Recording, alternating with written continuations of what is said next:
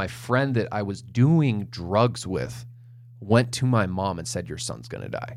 After nearly losing his life to drugs and alcohol, Taylor Popp is using his experience to help teens find a better path. He's our guest on this episode of Win This Year. Drugs and alcohol, bullying, Unhealthy relationships, depression, internet safety, substance use, body image, self-injury, suicide, anxiety, social media, kids, preteens, parenting, middle school, high school, adolescence, teens, coping skills, self-care, relationships, strategies, life skills, prevention, solutions, help, hope, leadership, insight, information. inspiration. You're listening to Win This Year, the official podcast of Not My Kid, a prevention nonprofit focused on inspiring positive life choices by helping kids, parents, families, and those who work with youth. Informative, interesting, inspiring. Win This Year. Welcome to episode 2 of Win This Year. I'm Shane Watson, Public Information Officer and Prevention Specialist for Not My Kid. Episode 2 is our special Recovery Month episode. September is National Recovery Month.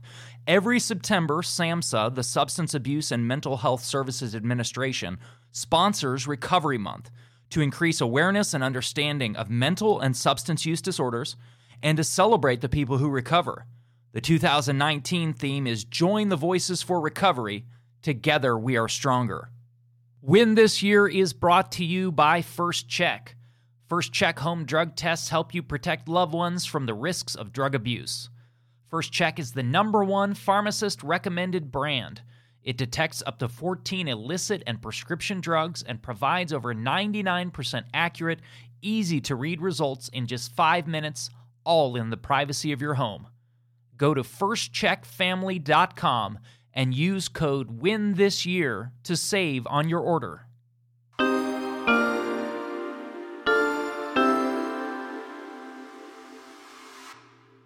Given that our podcast is focused on parents of preteens and teens, or educators, or youth mentors, or people who work with preteens and teens, some people may wonder how an episode on Recovery Month is relevant to youth or people involved with youth. And it's important to understand, according to Casa Columbia, and that's Columbia University's Center for Addiction and Substance Abuse, the average age of first use of drugs in the United States is between the ages of 11 and 13. That is the average age, 11 to 13, which means there are some kids that are actually getting started younger than that.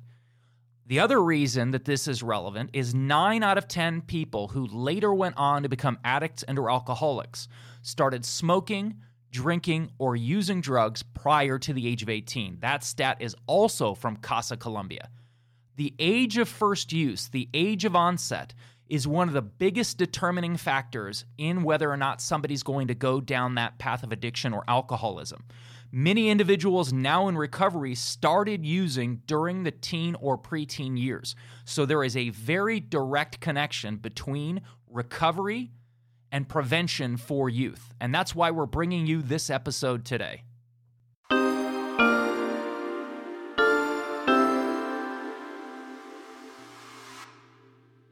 Our guest for this Recovery Month episode of Win This Year is an individual in long-term recovery and a Not My Kid staff member, Taylor Popp. Taylor Popp is one of Not My Kid's most sought-out prevention specialists who travels all throughout Arizona and speaks to both large auditoriums full of students and teaches small life skills classes. He's 25 years old and joined the Not My Kid team in 2017. Taylor has been fortunate to celebrate over 4 years of continuous sobriety after turning his life around following over a decade of addiction.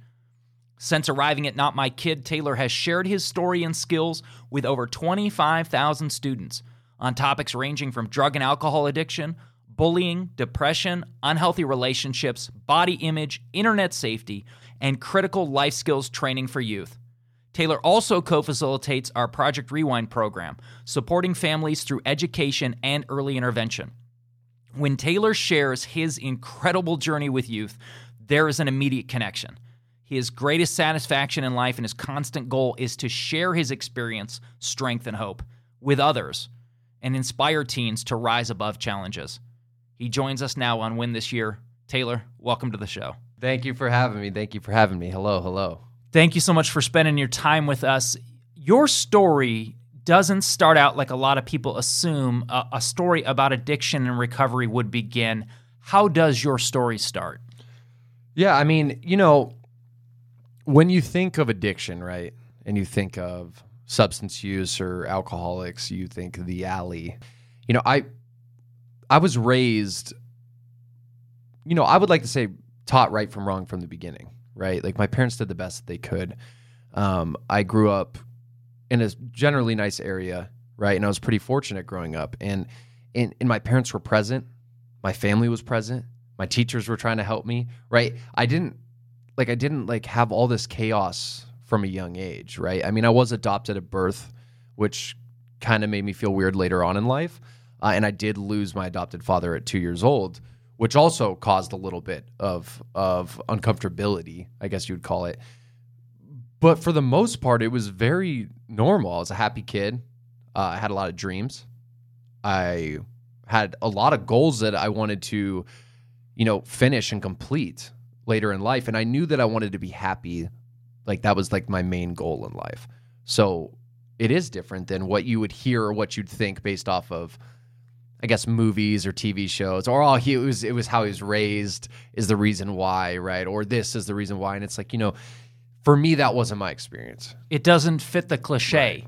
Right. A lot of people exactly. assume that someone who ended up going down the path that you Right. did go down have to come from some kind of a chaotic environment. And that's one thing that I've noticed not only as a person in recovery myself, but as a prevention professional.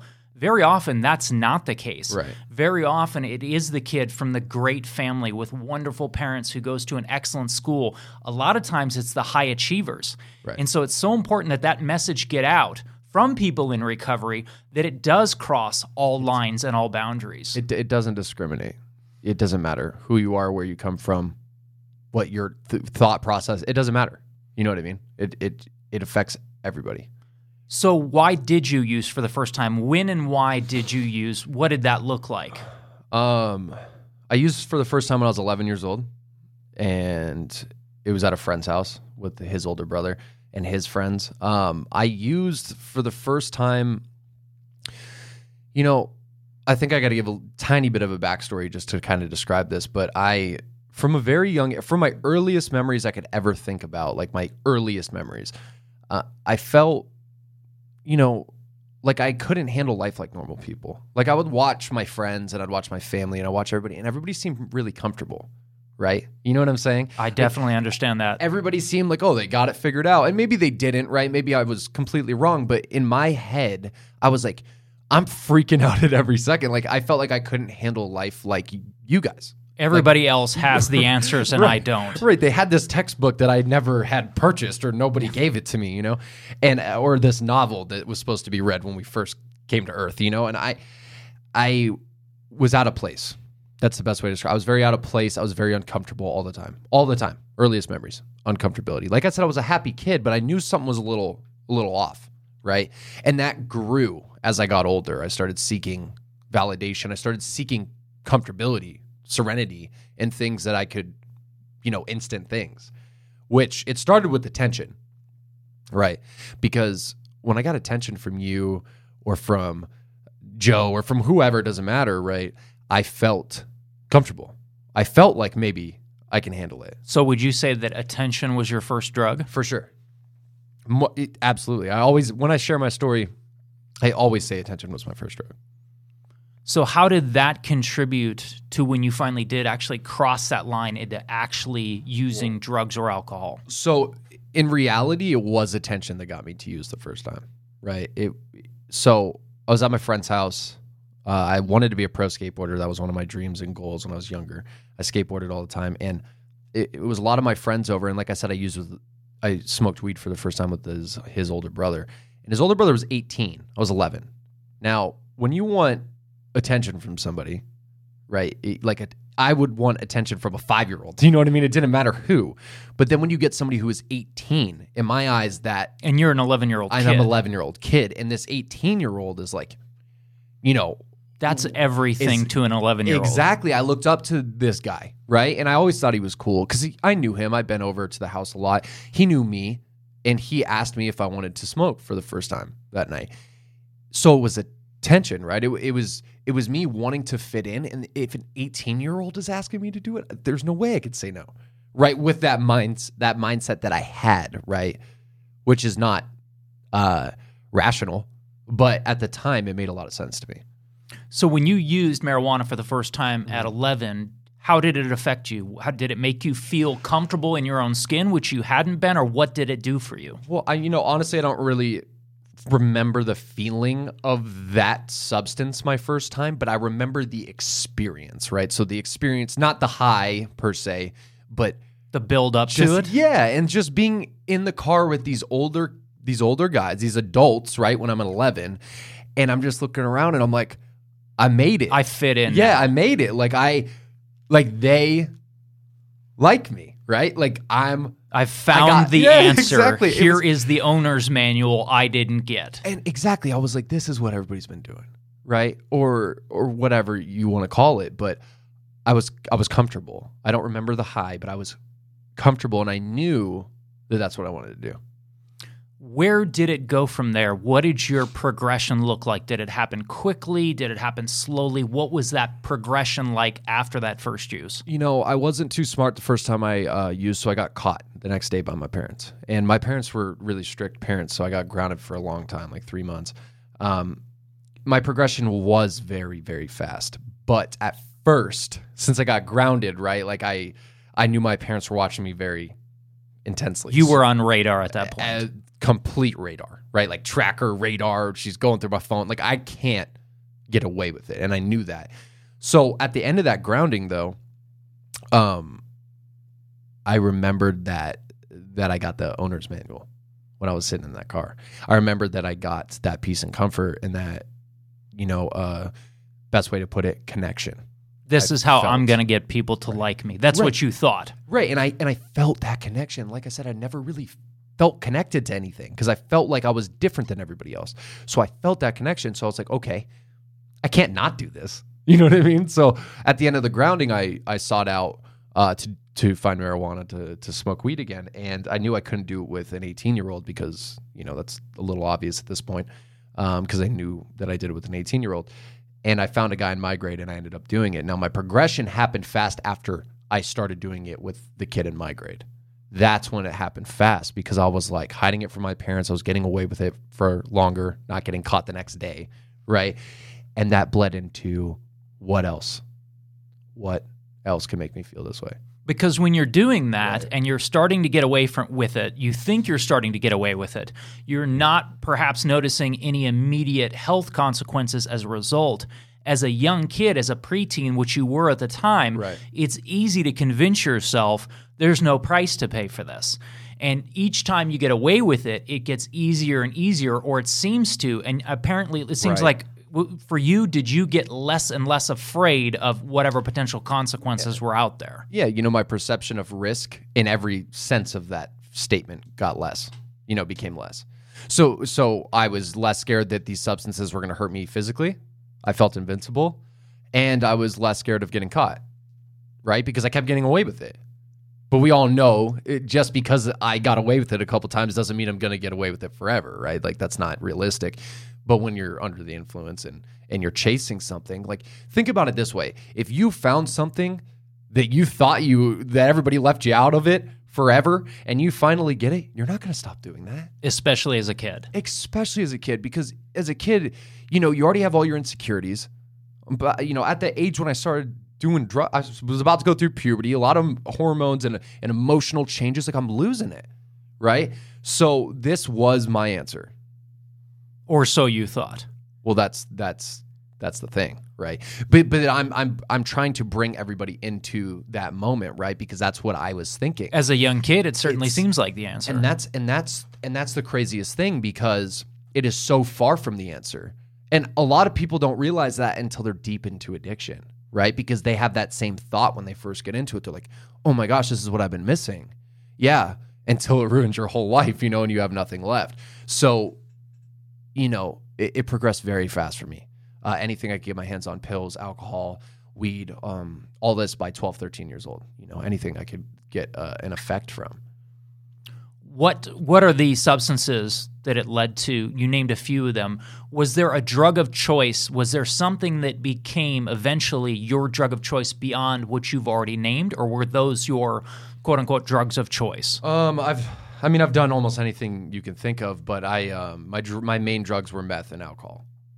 At what age did you start using meth? Probably 18 years old. 18. Yeah. And what kind of path did that take you down? Because obviously meth is, fairly notorious for what it can do to people. Right. Did you see, at least in the short term, some types of impact from that? Now, obviously, looking back in retrospect, you can probably pick everything out. But at that time, did you see short-term consequences from that meth? Yeah, a ton of short-term and long-term, unfortunately, right? The short-term consequences were, I could go into symptomatic things like a lack of sleep. You wouldn't sleep for weeks. I wasn't eating. I wasn't taking care of my body. I wasn't brushing my teeth. I wasn't showering, right? No hygiene. But the short-term effects with all drug use, not just my drug of choice with meth and alcohol, is I had nothing. You lose everything doing drugs. You really do. And everybody I've ever met who became an addict and an alcoholic lost basically everything, right? It's not, and nobody's free of it once you cross that line into addiction. And all the immediate things were my body. I was killing myself. My body was deteriorating because when you don't sleep and you don't eat and you don't drink water, like all you do is drink vodka and do meth. Like obviously you're gonna have some extreme side effects. And I did, and until this day, it's affected my memory, right? And I'm 4 years sober, like off of everything for 4 years, and all of it has still affected my memory. It hasn't fully come back. I still have paranoia from my meth use, and it's crazy, because when you mess with your chemicals like that, especially from 11 on, like think about brain development. I didn't think about it when I was in it because I was like, oh my gosh, this is the answer, which obviously it wasn't. And now I noticed that when you do drugs before your brain's fully developed and you get drunk and you do all these things, especially how I did every day, right? You are stealing happiness from your future. You are taking your healthy chemistry and you are shredding it. You are shredding that in your brain because I have deficiency in my chemistry till this day. And not only the chemistry, but at the age that you were at, right, the physiology of that still developing brain, right, that's growing until 21, 25 years old, that range in there, but you don't know it. No, because you can't see, if you don't see that huge, catastrophic, immediate consequence, as a kid, you believe it's never going to happen. You say it's never going to happen to me. Right. Did your family and friends, like when you crossed over, you named pills, you named meth, when you crossed over into these pretty heavy things that you've mentioned, did your family and friends notice? What did they notice? Did they address this? Did they intervene? How did that go? Yeah, I think everybody noticed pretty quick because the kids that even people who weren't, let me put it this way, right? I never used drugs and alcohol besides that first time, like in a little amount. Do you get what I'm saying? So everybody around me, if you partied with me or you're so-called partied, right? If you were around me when I was doing substances or drinking, I overdid everything. So it was very obvious that I had an issue. My parents started to catch on, obviously, because my health declined, my grades declined, my behavior was like so sporadic. And my friends were terrified, right? Because they saw me doing these things. Like, yeah, I would try to hide it because I knew they weren't into what I was doing. How did your friends, your real friends, not the people you used with, not your using buddies, how did your real friends respond to what you were doing? They tried to help me. They came to me and they're like, dude, like, what are you doing? Well, many times. There wasn't one occurrence where everybody sat me down. It wasn't like an intervention, but like all my friends came to me single-handedly over time and they were like, dude, you're like doing this crazy stuff and you're going down this path that we're concerned about. But here's the deal. And I think this is a lot of people's experience. Like I said, I can only share from mine, but I think this is a lot of addicts' experiences, is I heard what they were saying, but I didn't hear what they were saying. Do you know what I mean? Like, you weren't absorbing it. Right. Like I understood the concern, and don't get me wrong, I knew why they were concerned logically. But for me, when I am in the middle of addiction, I still think this is like I need it to live. You can't see clearly what everyone around you can see. No, you know how you need to drink water to live. You need to eat food to live. You need to sleep to stay alive. And we need to reproduce as humans, right? Like these are instincts that we are born with. The way I look at addiction is when, the physiology, like you're talking about, your brain changes once you cross that line of addiction, is it became one of those instincts to me. My brain would convince me that I needed to drink and needed to get high to live. But really, it was killing me, right? The delusion behind all of it. But that's how I felt. So when my friends came to me and my mom would cry and my dad would cry and my family would cry and they would try to help me, I was like, I appreciate it. But there wasn't even a second thought for a long time. Did people suggest treatment? Did you go to treatment? Tons of treatments. My parents it was about 14 or 15, they threw me in my first program. Like it was an outpatient, which means like group setting, kind of like group therapy almost. You go like multiple times a week or something? Yeah, I went like 4 times a week. Like It was very intensive, right? And I was on drugs the whole time. I was hiding it. I was doing what I could to be intoxicated the whole time. And then I got out of there, and then my parents would put me in somewhere else because they understood how serious it was. I did too, but when you're under the influence, you don't care. So with my parents, they were like, this is very concerning, because my friend that I was doing drugs with went to my mom and said, your son's going to die if you don't do something. So... And when somebody who is caught up in that themselves right. is able to see that someone is becoming so self-destructive right. that they can notice, that speaks volumes. And she knew he did drugs with me. You know what I mean? So that it hit her. She was like, oh, wow, I really got to make a move. And they did, and that's just what I'm saying. They did everything that they could. How many rehabs total would you say? How many programs? I mean, 8 to 12. 8 to 12 yeah, at least. rehabilitation programs. And that doesn't count detoxes, which is like where you get off of drugs and alcohol in a hospital setting, I've been to a ton. Like if you're including like the counseling groups and all stuff of like that, yeah, it's like 8 to 12. Is there anything, do you think, that anyone could have done during those years that would have gotten through to you, or was it a matter of you just not being receptive yet? Because parents are going to listen to this, right. and parents are going to wonder, it sounds like your parents did what they're supposed to do, and they put you in those treatment facilities. What could anyone have done, or was it a matter of just you were not ready to let that message sink in yet?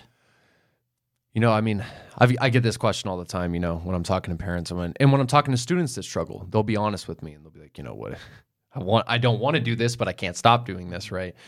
I think there possibly could have been something, that could have changed it. And, of course, people want to know, well, then what would that have been? And I think it was kind of what everybody was doing, because here's what I believe, okay? And let me describe what I'm talking about. When my mom would sit and cry in front of me, why are you killing yourself? Why are you hurting the family? Why are you doing this, right? Little did I know, okay, and a lot of people don't understand this, or like they just don't think about it this way, is that my mom was planting a seed in my head. Like a seed. So it was working, but it was going to take time. Exactly. So everything that everybody did say to me, every rehab I went to, every place where I did therapy, every group that I did with a bunch of other addicts, every time my mom cried to me, every time my friend went to my mom and said he's going to die, whatever it was, it's planting a seed in my head because I knew about it. I had them confronting me. At the time, you would say the terminology, oh, it went in one ear and out the other, but that's not the case. And that's something that I think is really important for parents, right, grandparents, guardians, educators to hear. It is. It's real. That the messages often do get through. Mm-hmm. We may not realize they do, and sometimes they take time to come fully to fruition in that young person. That's what it was. Unfortunately, it took a really long time for me, right? Like my parents started putting me in rehabs at 15. I started using at 11, and then I got sober at 21. So it took a lot for me. But I've seen some people who it didn't take as much, right? Who are addicts and alcoholics. And I've seen some that it's taken longer. it's very important, though, because you need to understand that those seeds grow into trees. And I say this all the time to everybody I talk to. And none of that time was wasted. None of those conversations were wasted. And now that I'm sober and I got a clear mind and I've been away from drugs and alcohol for a while, I remember all of them. It's so crazy. And at first, of course, my memory was shot the first couple of years, and it still has trouble. But I literally remember every time, everything that my parents would say, everything that law enforcement would say when I'd get in trouble. Like, literally, I remember, and it really did affect me. At the time, you don't think it is, but it absolutely is growing into this bigger thing that you have no idea about. You mentioned getting into recovery, getting sober at the age of 21. People talk about rock bottom, that moment where everything came crashing down for them. What did the end look like for you? And I call it the end. It's really the beginning. The end of your drinking and using. How did that end? Yeah, I mean, it was the rebirth, right? It was a chance at a new life, or another life almost. It's like completely different. It ended because, to sum it up, the end of my story was I had nothing. Like I said, I had no friends. I had no family. Granted, I'm not saying my family wasn't, there. I still talk to them occasionally, but they didn't think I was ever, at that point going to get sober, and they didn't trust me. And my friends, I had no friends. Nobody would really take me in. But I was sleeping on the floor of this apartment because these three females did end up taking me in and letting me sleep there for a little bit. And why did they take you in? Because I was bringing them drugs and alcohol. Okay. So they let me stay on their floor. And I was sitting, they held a job. The only job I ever held when I was getting high and drunk was Wendy's for 8 months, all the way up until 21. That's the only job I ever had, like for the most part. Like that's maybe a couple months at some other things, but that was it, And so I'm sitting in this apartment, and it's nighttime, and I'm drinking a bunch of alcohol, and I'm doing a bunch of drugs, and I start crying, start sobbing, right? And drugs and alcohol make you numb for a while, but there was no numbness here. Every emotion possible I could feel, and it was all the bad ones. And I started screaming at the wall, and I was like, if there's anything out there, help me, because I'm not doing this anymore. Like, I want to die. And I knew for a fact that I was going to die. Like, I was going to pursue that for sure if something didn't change. Were you wanting to die? I was consciously? Consciously, absolutely. You were consciously wanting to die? All I wanted to do is die. I'd prayed for cars to hit me. Because I know that some people, when they reach that point, they don't care. Mm-hmm. They just assume it's going to happen. They just give up. But then there's also people who are looking for that end. They want that escape in that moment. I was looking for it for sure, and it's terrible. I don't think I would never wish it on anybody. That position I was in at the end, and I wouldn't wish hating yourself on anybody, because I completely hated every fiber of my being, all of it. You could take it all, because I hated it, and that's what drugs and alcohol do, man. It's funny because you can hear the beginning of my story when I was talking, and I was like, oh my gosh, I found the answer. Listen to this in the apartment. I have nobody. I have nothing. I hate myself. I want to die. And that's honestly, you can go to almost any addict and alcoholic that has ever claimed to be one who is sober today, and they will tell you the exact same story. Different circumstances, different situations, same story every time. And I prayed to not wake up the next morning, and I did. Obviously, thankfully, right? And I woke up. And something happened, right? I had a bottle of alcohol next to me. I had drugs, but I didn't want to use them for the first time. For the first time since age 11. Well, and you're 21 at this point. I'm so 21. For a decade. Mm-hmm. A decade. There were stints where I didn't want to use, but it was because I was forced into rehab and I couldn't. You know what I mean? Like, this was like the real moment when I really didn't want to. You were choosing. Right. I was choosing, which I hadn't had a choice for ever since I was probably 12, 13. And because it became an instinct. It became something I needed to live. And I'm at this point. But here's the deal, is I knew I had a short window. The fact that I got that moment of clarity, I knew it was so short-lived. So I knew I had to make a choice within the next probably 20 minutes, right? Or else I wouldn't be here today. That window of willingness is often very, very short. And I know how to drink and I know how to do drugs, and those are both right next to me. I've done that forever. So I either take the bottle, unscrew the cap, chug the alcohol, even though I don't want to. Physically, I know how to do that very well. And drugs, I know how to use them. So, or I pick up my phone that's right next to me as well, because that's the only thing that I have that is of, materialistic value that still is paid, and call for help. Because, you hear that when people are addicts and alcoholics that they lose the power of choice.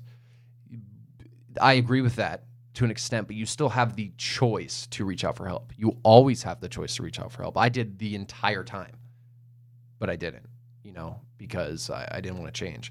But I got to this point, I saw this moment to call for help, and I did have the choice, and I did want to change, so I did it. And it was the hardest thing I ever did, was to pick up that phone and call for help. Who did you call? So I called my mom, and I think my mom was in a different state at the time, and I called her, and I was like, I want help.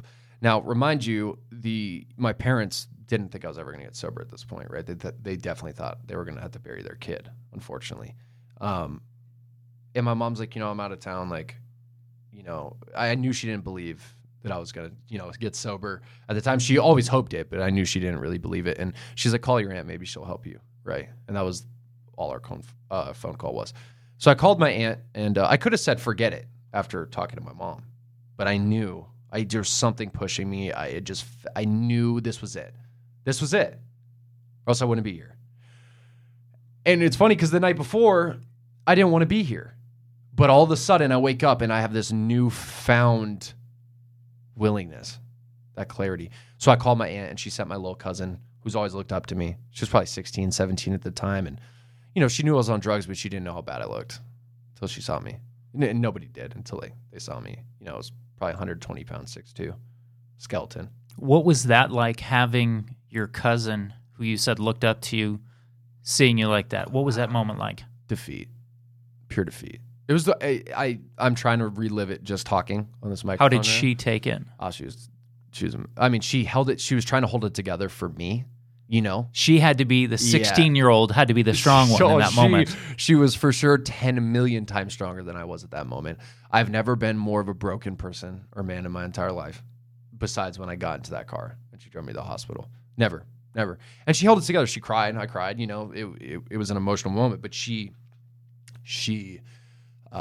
was the adult by far. And that's not unusual either. I mean, we've seen that. It's not uncommon to sadly see grown adult, well into their adult years, addicts and alcoholics who have children way younger than 16 years old, forced to be essentially the adult in the family because that older person, that parent who should be that parent figure, right, is paralyzed by that addiction. And it's hard. It's so hard. I see a lot of parents, and a lot of them are sober today, but I've known so many people in recovery today, thankfully, that got custody back but lost their kids. They couldn't be the parent. They couldn't parent. They couldn't do anything. That's how you know how insidious and powerful addiction is. I have seen people lose things that sober people who never went down that path would say, okay, that would get me to stop. You would think it would get you to stop. I have seen people incarcerated. I've seen people lose their rights. Right. I have seen someone lose an arm due to infections from intravenous drug use. Yep. I have seen people nearly lose their life. And as you just said, I have seen people lose their children, and it wasn't enough to get them to stop. That right there tells you how insidious and how powerful addiction can be. No, absolutely. And I didn't choose to ruin my life for fun. When you were 11 years old, you had no idea when you smoked for that first time, when you used marijuana for that first time, you had no clue where that path was going to go. I had no thought about how crazy it was going to get and how horrible it was going to be. Nobody wakes up and says, I want to be an addict. I want to be an alcoholic. It often, as we see in your story, it often starts with a kid who doesn't fully grasp the gravity of the decisions they're making. Right. By the time they're at an age where they should be able to understand the gravity of it, sadly, they've been poisoning their body and their brain for so many years that their faculty to understand what they should be able to comprehend logically at that age it's been damaged. It has. Right. So what clicked with you? What was different when you went to treatment? Your cousin took you. What happened? What was different? You know, I had a bunch of strange events happen.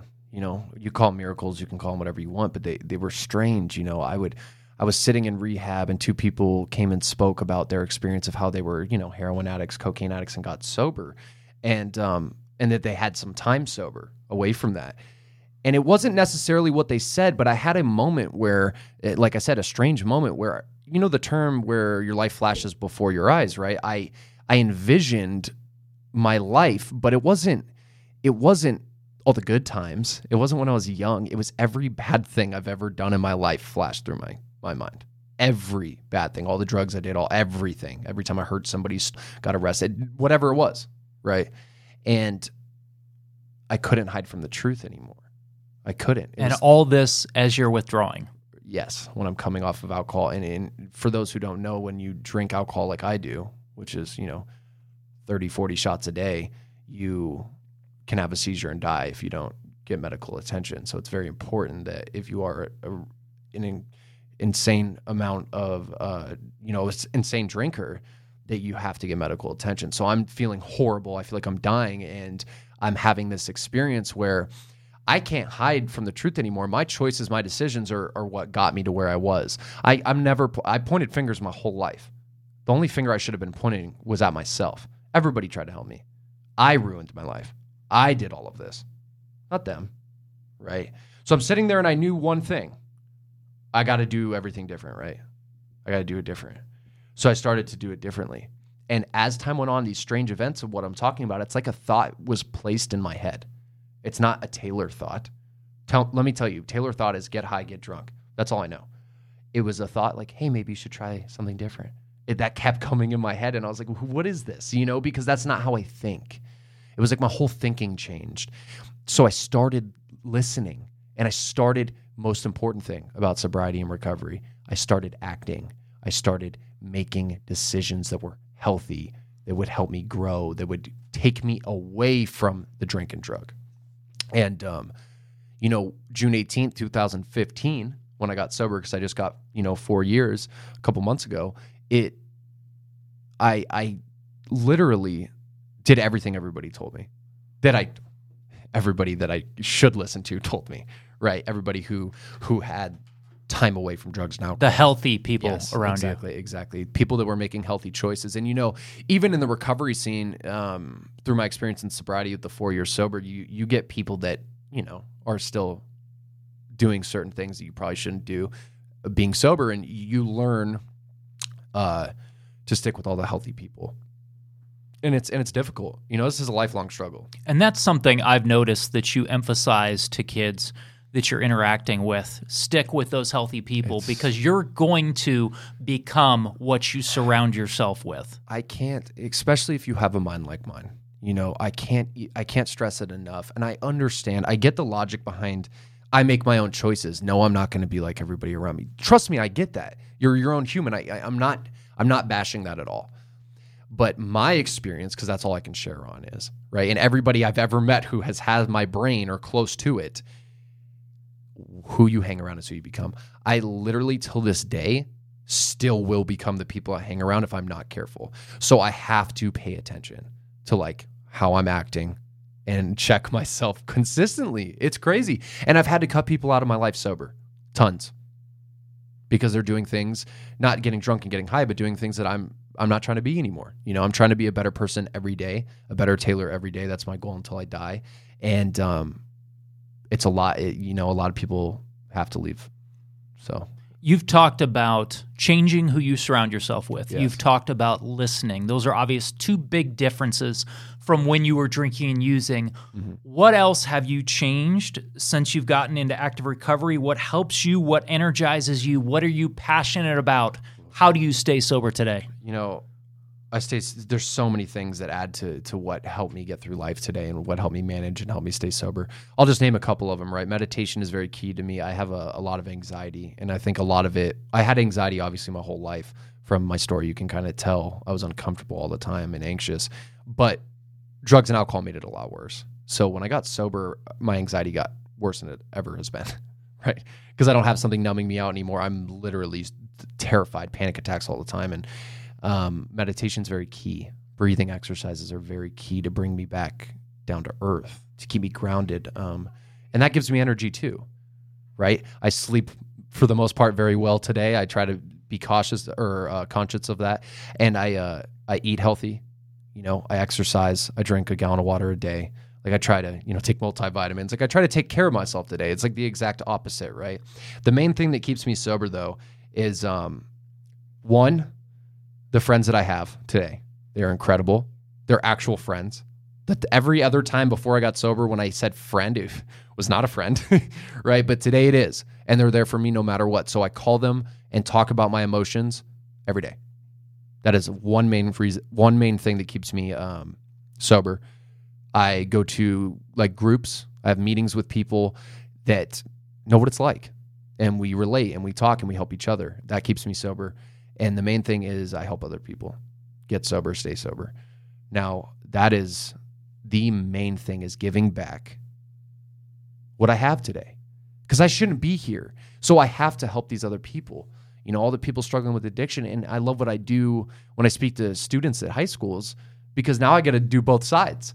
I get to help those who are trying to get off of drugs and alcohol. And now I get to go into auditoriums and speak to thousands of kids and tell them, hey, this is my life. This is where I got myself. And this is where this leads you. Maybe you can find a different path. I've walked this so you didn't have to walk this path. As somebody who works with kids every day, what do you see out there? What are kids saying? What are kids going through? Kids are going through a lot, and I'm not contributing all of it to this, but everybody's so connected but disconnected, if I can say that in any way, and I'll describe what I'm talking about. But social media, it's great, and I'm not demonizing social media. It could be used for a lot of things. You can start businesses, and it's great connection. It is. But what I see with these students that I talk to, and what I see from their social medias, or younger students' social media, is that there's a lot of trends that are not necessarily healthy that are being followed, right? And that's every generation has had a trend that's not healthy that people want to fit in, and be popular, so they follow it. But there's a lot of very, very intense trends. Like the things that they are willing to do to get likes, followers, subscribers, or clout on social media that genuinely not only could be risking them getting in trouble, risking actual physical harm in some of those cases. It's that's what it is. It's the chasing of that. And when you see, because what I hear in music, music that the youth listen to today, specifically, not any other music. And you're plugged into that. Yeah, I listen to that type of music. But the thing about that is I pick up on what that influences, because the media influences us just as much as our friendships and those around us, right? But it's so much more subconscious, which is insane. The stuff that is being said in music today is, depression is a trend. And it's almost like a badge of honor. And I've noticed there's a good and a bad to this. I've noticed that we have artists now who are speaking out to young people, hip-hop artists like Logic or like NF, that are talking about mental health or behavioral health in a constructive way, which is fantastic. Right. But I've also seen not only the promoting, but the glorification of things like self-injury and things like that in social media or in music as well. So there's two sides to that. And yeah, there are both sides. There's definitely both sides, but the one that is so much more prevalent is the dark side. I see it, and don't get me wrong, music for decades, there's been bad and good music on both sides. There were cocaine references and blues songs in the 1920s and 30s. And that's what I'm saying. And, but the thing is when I was in high school, okay, depression it wasn't how it is today. It's like, it's so glorified and so Like if you're happy, you're cheesy, which is so backwards to me, and don't get me wrong. My whole life I was depressed and wanted, for the most part, not be here.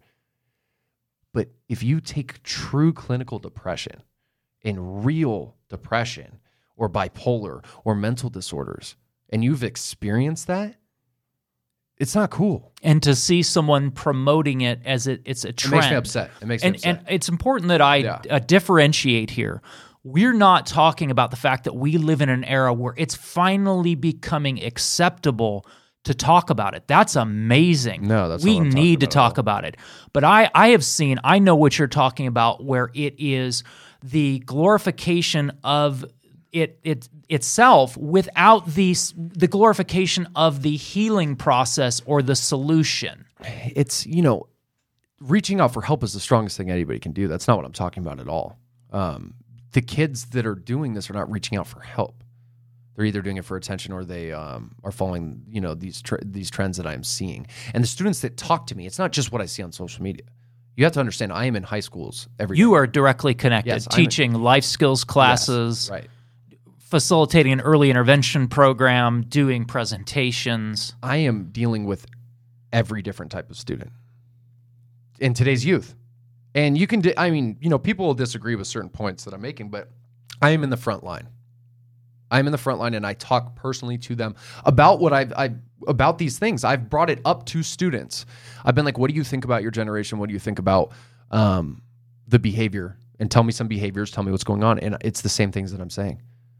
They're like, nobody cares anymore. Everybody wants to die. And it's sad. It's so concerning because, my biggest thing ever, because I've been depressed my whole life since I've been sober. I've struggled with depression and sobriety, but for the most part, the last couple of years, I have been trying my hardest to spread positivity in every manner I possibly can in my life, especially to the youth, because it's so much better to be happy. Why would you want to be depressed? And here's the problem with the depression trend, not just the depression trend, is it leads to escape. Because you actually, if you think negatively all the time, and you think about all the bad things in life, and that can be a risk factor for substance use. That can be a risk factor for self-injury. Right. That can be a risk factor for suicidal ideation. It's my experience is the more negative you think, the worse everything's going to be, and the more positive that you think, things are going to, for the most part, go your way. Obviously, that's not 100%, right? But there's something connected to that. I've seen it. So based on your experience, your perspective, what you see every day, what do parents need to know? What might we as parents be missing? And that's the hard part. So how I said, they're posting these I don't want to live, and these depression trends. I think that when you were talking about students reaching out and talking about mental health, like that needs to happen. That's not what I'm talking about. I think people are actually taking it as a joke because they kind of see it as a joke. Because when the students post it, it's not like usually super blatantly like, I hate my life, I want to die. It's more subtle. Presented as a joke. Yeah. And it's like there's probably a lot of truth behind those jokes that they're posting, because most kids that I've talked to have told me that there's a lot of truth behind the things. So what do those kids that are doing that need from, and I said parents earlier, I'm going to broaden that to the adults around them. What do we need to do to know? Mm-hmm. What do we need to do? What can be done? Connection. It's the answer to it all. And that's all I ever wanted. That's all these kids want. And they are putting on, I guess you'd say, the mask or the front that they don't, but they do. Would you say that is the thing that kids need the most from their parents in order to stay sober, healthy, thriving? Connection and, yes, that's the main, absolutely, I stand by that. And, encouragement, being there for them, right? Being present. Which is part of connection, right? So that's why I say connection, because that encompasses a lot of different things, right? That's conversation, that's dinner time possibly, that's whatever you want to do to spend your time, right? That's personal time and serious time. While we're putting down our phones, because a lot of us as parents, we look at preteens and teens, and I've heard many adults comment on adolescents' overuse of technology. We as parents, we need to make sure that we're putting our phone down and that we're setting aside that time where we're actively engaging, we are truly actively listening when they try to open up to us. Right. Connection has given me what I've always wanted and what I've always been looking for in drugs and alcohol. Literally 10 times better. I am so content because of the connection that I have with my family and my friends and, my coworkers and the students that I talk to. Because I build real connections with these students, and I'm telling you right now, when I'm teaching life skills and I'm there for 10 weeks with the youth, You get to know them. 10 weeks, like 3 That's a days a connection. week. 3 days a week, same students, 10 weeks.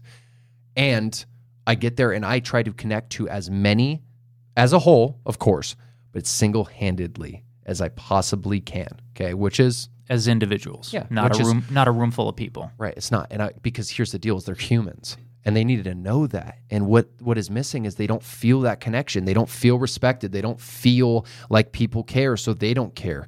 And when I connect with them on an individual level, I'm telling you right now, I see changes. I see incredible changes. They come in and they're like, Taylor, good to see you. They'll give me high fives. They light up. I can see it in their face. You can see in body language people's demeanor and kind of where they're at. Not always, but you can pick up on that, right? Big changes. Big changes. I've had students come up to me, be like, hey, man, ever since this, I've changed my life. I put down the drugs. I had students last week in my life skills call me over before I was leaving at the end of school, and they're like, you don't smoke weed anymore? And I was like, no. And they're like, you haven't in 4 years? I was like, no, I don't do anything.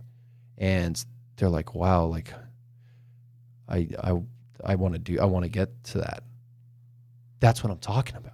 Because I sat multiple days with that table and I was like, guys, where are we at? Like, let's be real. And I would talk to each of them single-handedly, and they're like trying to make changes now.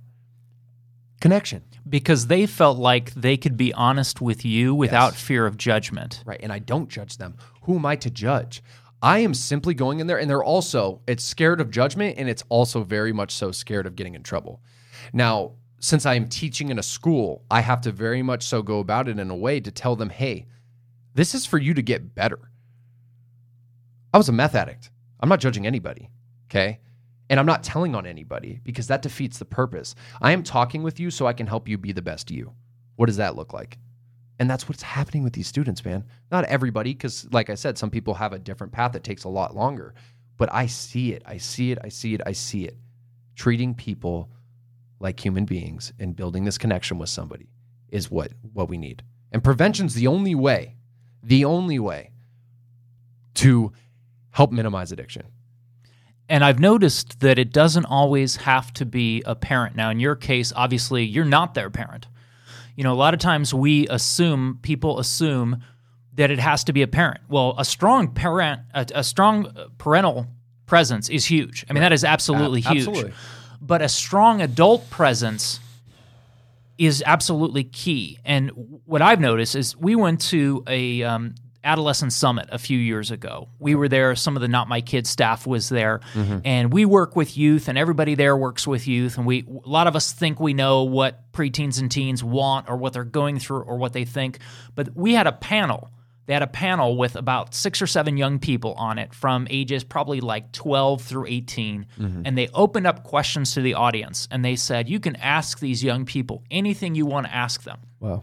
Somebody asked them, who was the adult that made the biggest difference in your life? Who was the difference maker for you? So they went down the panel, and it was what you would think it would be for the first few kids. It was like parent, grandparent, teacher, parent, grandparent.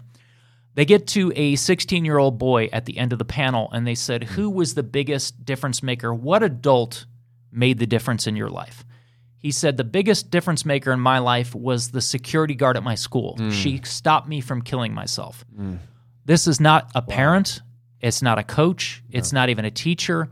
It was an adult that took the time to create the rapport, address him as an individual, get to know him, and the security guard at his school stopped him from taking his own life.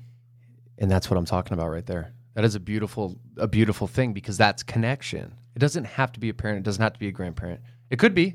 It could be anybody. It certainly can and be. that's the point. It could be anybody. It could be your friend, right? It could be literally anybody because there are multiple. I have tons of people that I have different connections with that make life worth living today. That's how I get through life. So that's an incredible experience. What would your message be to parents who have preteens or teens who are newly sober and trying to stay that way? Just being very supportive of them, and I know because as a parent, and I could speak through my experience with my parents when I first got sober, they're very, are you okay today? Which is great. They're trying their best, but they're panicky. Hypervigilant? Yes, they're very Okay. hypervigilant, and I'm not saying that's completely a bad thing. Of course, it's human instinct, especially when your child was on drugs and you're scared of their death. Like, you're going to be hypervigilant that they're staying sober, but it also makes me very anxious and uncomfortable, and it makes me want to do things almost because I'm uncomfortable, and I think like you don't believe in me. You know what I mean? So it's very much so like, hey, being supportive. I got like, you can do this. What do you need from me to help you stay sober? You know what I mean? And kind of not putting the ball fully in their court, obviously, because it can go the wrong way. But it's definitely building that connection, having the conversations that need to be had, and the best thing that my parents ever did, because they did tone that down a little bit after I talked to them, was the supportiveness. Like, hey, if you need to go to a meeting, if you need to go here, you know what I mean? What do you need me and Dad to do tonight because you're stressed and you are thinking about using or drinking? You know what I mean? Like, there were certain things that they did, and it made me feel like they cared. Once again, connection. And that very much so helped me. So I think the conversations need to be had, even though it's uncomfortable. It's scary. You don't have those conversations. Understanding that someone newly in sobriety needs to take certain steps and take Tons. action, Right. and supporting that person in taking that action. And you mentioned something really important too. One of the best ways parents can know how their child that's newly in recovery can benefit from their support, what they need from them, ask. Mm-hmm. Ask them. Exactly. What is it that you need from me right now? And see, that's with any relationship in life, because they're going to tell you. Trust me, they're going to tell you what they need from you, and then whatever they tell you, then that you figure it out from there. But my parents asked me that kind of stuff, and it was perfect because I felt like they cared, and then I could give them the real answer. To stay sober today, I need this from you.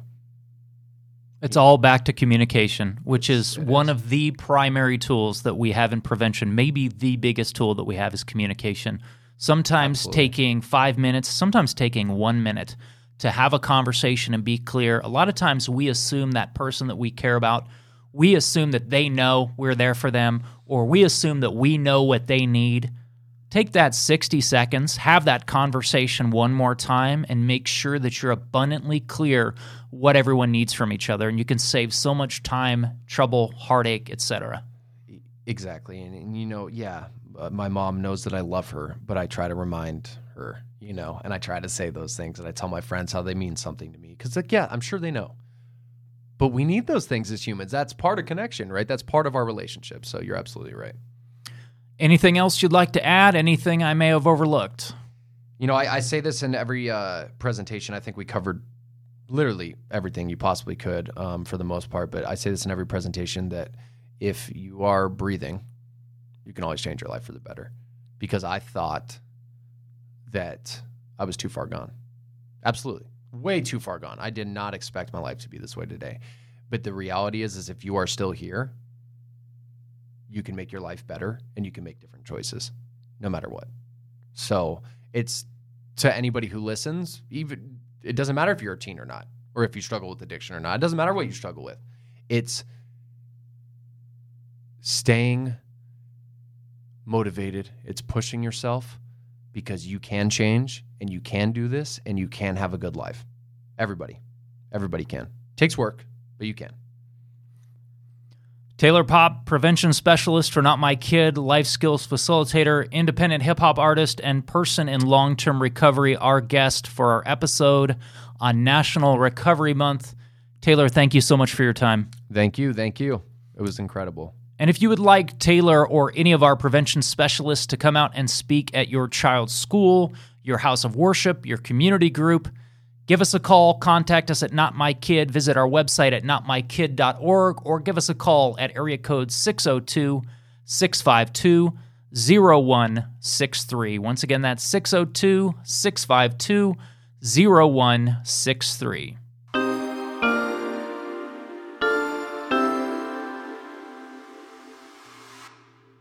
Once again, we want to thank Taylor Popp for being our guest on this special Recovery Month episode of Win This Year and for making it clear that recovery is possible. If anyone listening to this show is struggling with drug or alcohol addiction or is helping someone who is, there is help, there is assistance available. We have a resource we want to give you that we will also put in the show notes, and it is the SAMHSA Treatment Locator, SAMHSA being the Substance Abuse and Mental Health Services Administration that we mentioned in the show opening. Their treatment locator can be found online through findtreatment.samhsa.gov. Once again, that's findtreatment.samhsa.gov, G-O-V. And as always, we want to give you 3 resources related to suicide prevention and intervention. If you're having thoughts or feelings of suicide, or you know someone who is, the National Suicide Prevention Lifeline can be reached at 1-800-273-8255. That's 1-800-273-TALK. Teen Lifeline can be reached at 1-800-248-8336. That is 800-248-TEEN. And the crisis text line can be reached by texting the word LISTEN to 741-741. Again, text the word LISTEN to 741-741. If you've enjoyed what you've heard today, please be sure to like, subscribe, and share this show with those you know. If you have questions or concerns you want to suggest a future topic or guest on Win This Year, email us at winthisyear@notmykid.org. That email address, one more time, is winthisyear@notmykid.org. As always, all the links and the resources that we've mentioned during the show will be in the show notes as well. Thank you so much for listening to Win This Year. We will see you next week with a substance use prevention roundtable with myself, Not My Kid CEO Kristen Poland, and Not My Kid prevention specialist Tomas Barraza. I'm Shane Watson, prevention specialist and public information officer. Thank you for your time. Thank you for listening to Win This Year.